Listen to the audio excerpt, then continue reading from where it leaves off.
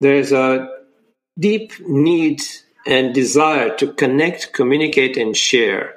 And this was part of our experiments that we did in the summer of 2022. We allowed, a group of transitioners, global group of transitioners, just connect, communicate, and share. And we were amazed at the conversations that we're having and how many of them have kept the relationships ongoing after the experiments were finished.